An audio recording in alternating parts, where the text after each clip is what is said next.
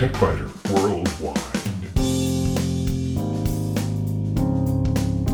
It's the High Tech Podcast in plain English with an hour's worth of news in about 20 minutes. That's because we leave out the commercials, the station breaks, the sports, and most of the jingles.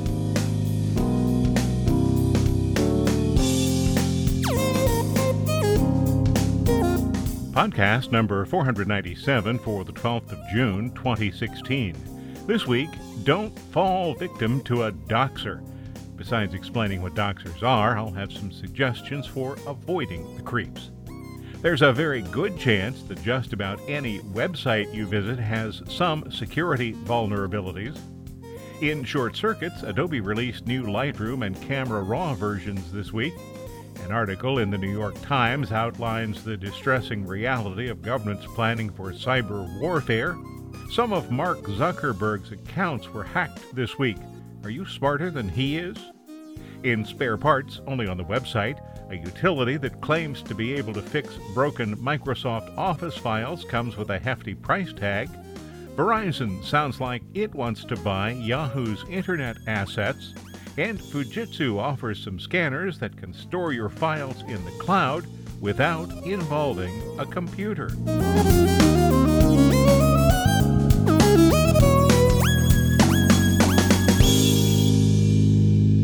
Perhaps you're old enough to remember Hill Street Blues, in which Michael Conrad's character, the Hill Street station's watch sergeant, Phil Esterhaus, always ended roll call with, "Be careful out there."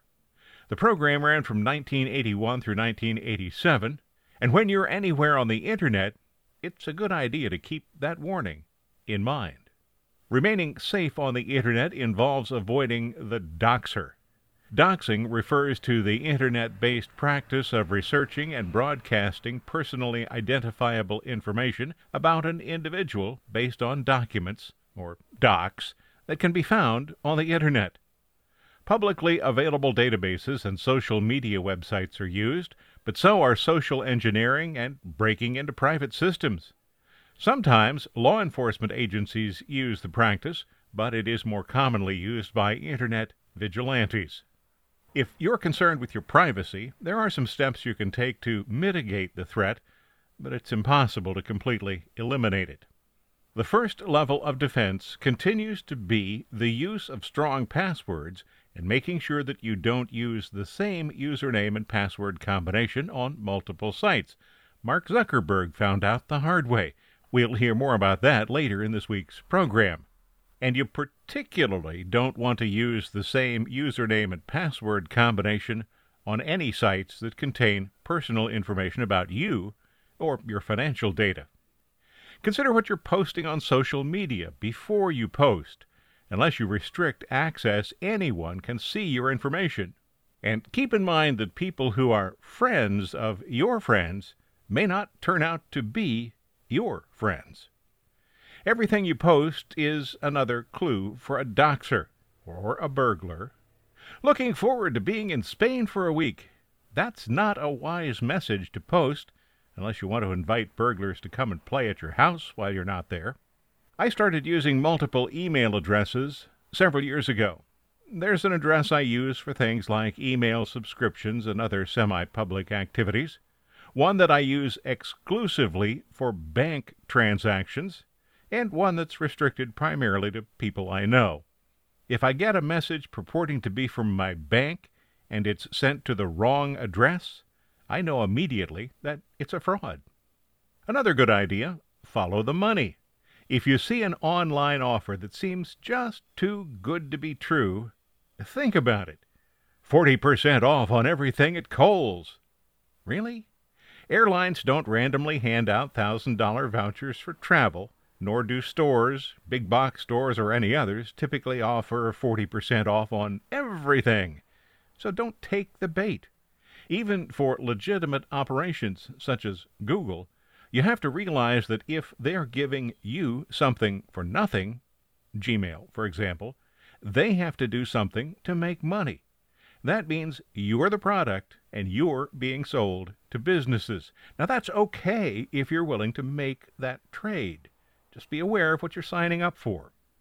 There's only one good reason why you would ever list your phone number on the Internet: if you need to do that in order to receive calls from prospective clients. And if that's the case, then maybe it's time to pay a few dollars per month to get a Skype number, or a number from some other source, so that you don't have to put your personal number on the website. If you own a domain name, your registrar might offer a privacy option. This carries a small annual cost, usually $10 to $20, but it's a good way to keep the doxers at bay. They can't learn your address and other information that you've given to the registrar if you use the privacy option. And maybe you even want to consider an alias, a fake name with a separate email address for online activities. I know people who have done exactly this. I consider the action to be just a little more paranoid than I'm comfortable with. Still, if you have ever been harassed or stalked, it's worth a thought.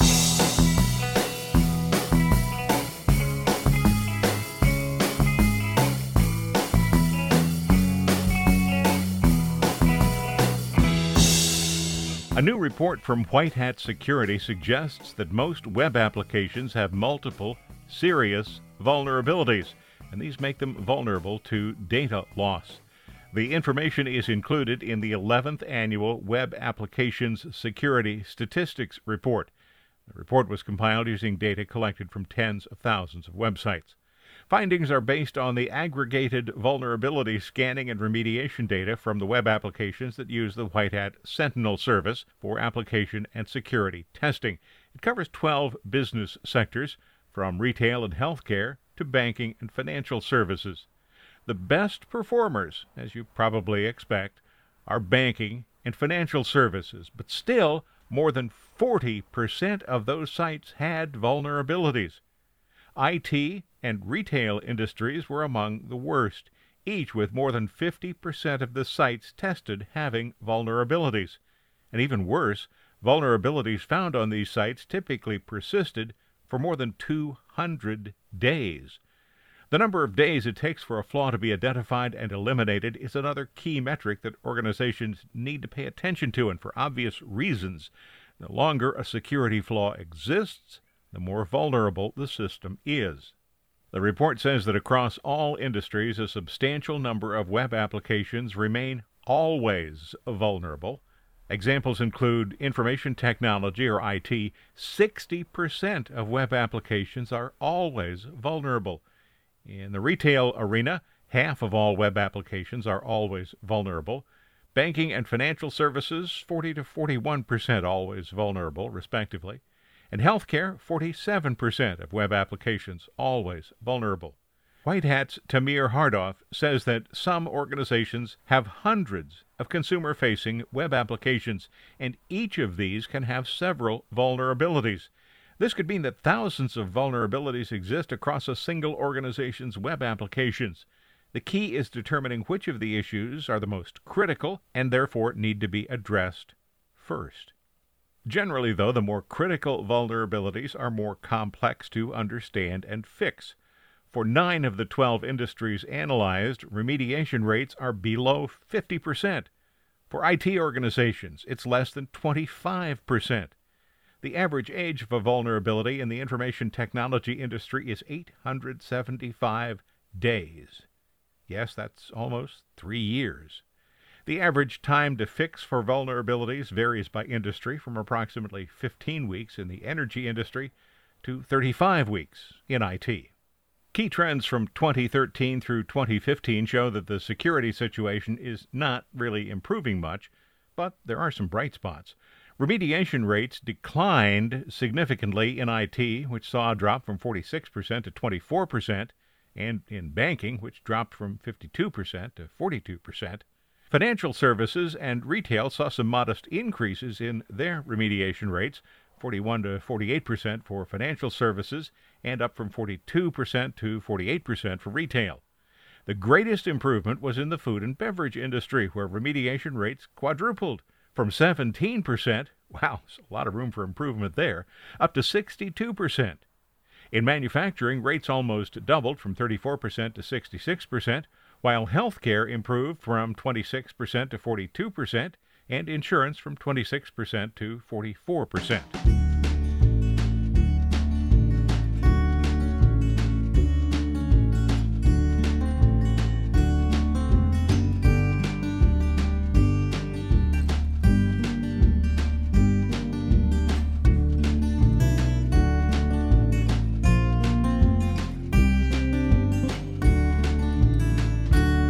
In short circuits, this week Adobe released new versions of Lightroom CC, Lightroom, and Camera Raw. According to Adobe, this release provides additional Camera Raw support and lens profile support, as well as addressing bugs that were introduced in previous releases of Lightroom. The primary new feature this time around is called Guided Upright, and it's available for Creative Cloud members. Lightroom and Camera Raw, which is used in conjunction with Adobe Bridge, are always released in tandem because they're based on the same technology. Support has been added for 64 more lenses. If you'd like to see the full list, there's a link to that list from the TechBiter Worldwide website. Several additional camera models are now supported: the Canon PowerShot G7 Mark II, Leica MD Type 262, Nikon's Coolpix B700, and 3 models of the Panasonic DMC. Tethered support has been added for the Canon EOS 1D X Mark II, Canon EOS 80D, Canon EOS 1300D, and the Canon Rebel T6. A previous release included an upright tool designed to allow users to straighten images, fix horizons, and reduce or eliminate the keystone effect caused by tilting a camera up or down. Upright works well when the image includes prominent vertical and horizontal lines. It wasn't very effective, though, for images that didn't have features the process could identify. Guided Upright allows users to provide their own hints to guide Upright. Draw vertical and horizontal lines directly on the image, and Upright will perform the transition. A couple of images on the TechBiter Worldwide website show how this works. I had a picture of a rhinoceros at the wilds.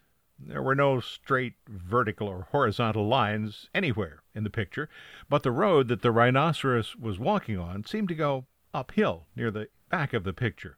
So I decided to see what a guided upright modification might be able to accomplish. These kinds of changes used to be in the Lens Corrections panel, but now there's a new Transform panel. I drew 2 lines on the image. And by the way, these lines aren't permanent, they're just there while you're making the changes. I drew the 2 lines on the image to tell Lightroom what should be level. The line at the top of the image in the back was slanted because that's what I wanted to fix. The one at the bottom of the image, where the image already seemed to be straight, was a simple straight line. The lines help Lightroom to understand which part of the image to show within the rectangular canvas. After thinking about it for less than a second, Lightroom made some slight changes to the image's geometry and provided a corrected copy. In this case, I drew just 2 lines. Guided Upright needs at least 2 guides, but it can also use 3 or 4 lines. I look forward to working with this new feature. I think it's pretty promising. Additional updates include the ability to merge images to panorama and high dynamic range with smart previews. Previously, Lightroom required the use of the original images for these features. The Lightroom mobile section of the Preferences dialog includes a pending sync activity item that can help users identify potential problems related to image syncing across the desktop, mobile, and web versions of Lightroom. Camera Raw 9.6 is available only in Photoshop CC and later. Customers using older versions of Photoshop can use the DNG converter for continued camera support, and Mac users need at least version 10.9 of OS X.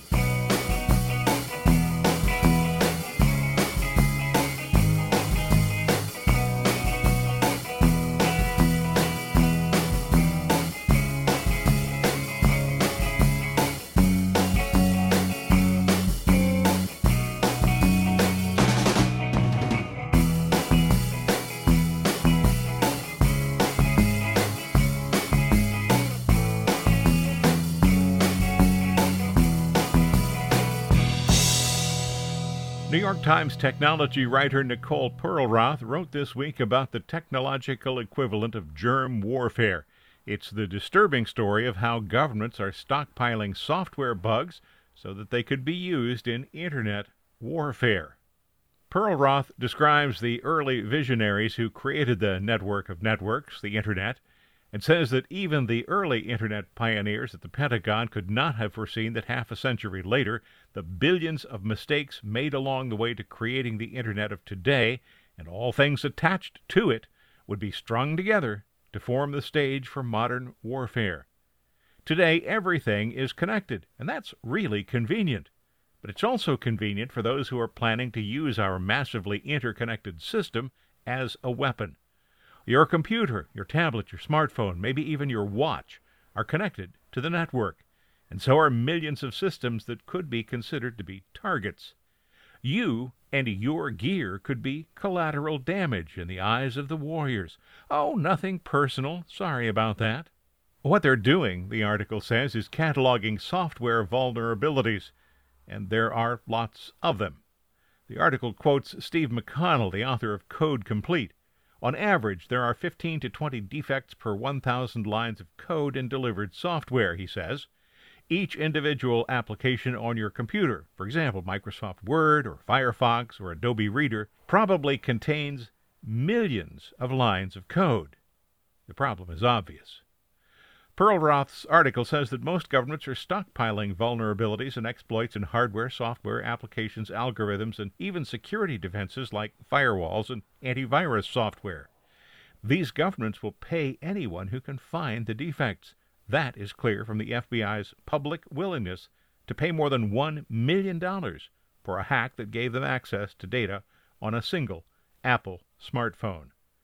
So if you're looking for something to keep you awake at night, read the rest of Perlroth's article. It's on the New York Times website.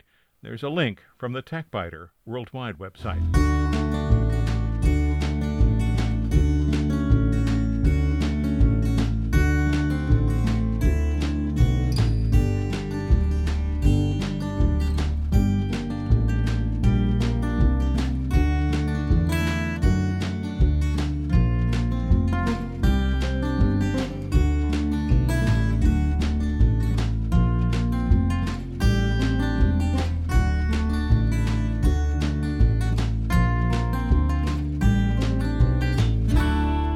You've probably already heard that Mark Zuckerberg's Pinterest, LinkedIn, Twitter, and Instagram accounts have been hacked. Now, Zuckerberg is a pretty smart guy. He created Facebook, after all, and yet apparently he used the same credentials for multiple sites. That's just dumb. Whether you're Mark Zuckerberg or Bill Blinn, doesn't matter. Don't do it. Yes, keeping track of a few dozen passwords can be a pain, if you allow it to be. But you don't have to. I have to manage more than 200 passwords, and I find it not at all difficult. That's because I use LastPass, password manager. Other password managers exist. Just pick one, sign up for it, and use it. A group called OurMine says that it has broken into LinkedIn, Twitter, Pinterest, and other sites. Engadget even has some screenshots of messages sent to Zuckerberg to tell him they'd accessed his account. In part, the message says, "We're just testing your security." LinkedIn, of course, has already removed the fake Zuckerberg account. Now, a story like this, strange as it might seem, makes it easy for malicious creeps to convince people to hand over their credentials. And here's how it works. You've just read a story on TechBiter Worldwide, or you've heard it on the TechBiter podcast, or you've heard it elsewhere or read it somewhere, about the continuous and ongoing dangers of having your credentials stolen. And then you receive a message that claims to be from YouTube, or LinkedIn, or Facebook, or Twitter, or any of dozens of other sites. The message says you must change your password immediately. Click here, the message says. You click, you enter your name, your old password, and the new password. Now you think you're done. Well, wrong. Maybe you're done, but not the way you think.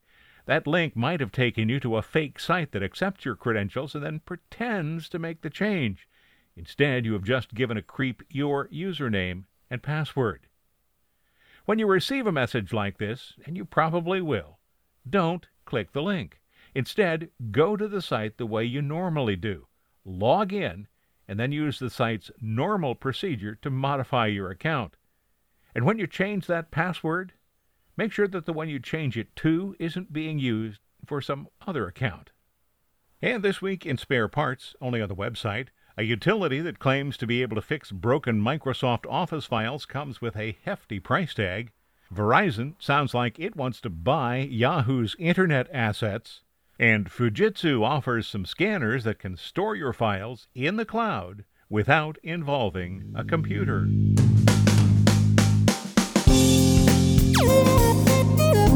Thanks for listening to TechBiter Worldwide, the podcast with an hour's worth of technology news in about 20 minutes. I'm Bill Blinn. Be sure to check out the website, www.techbiter.com. And if you like, send me an email from there. See you next week.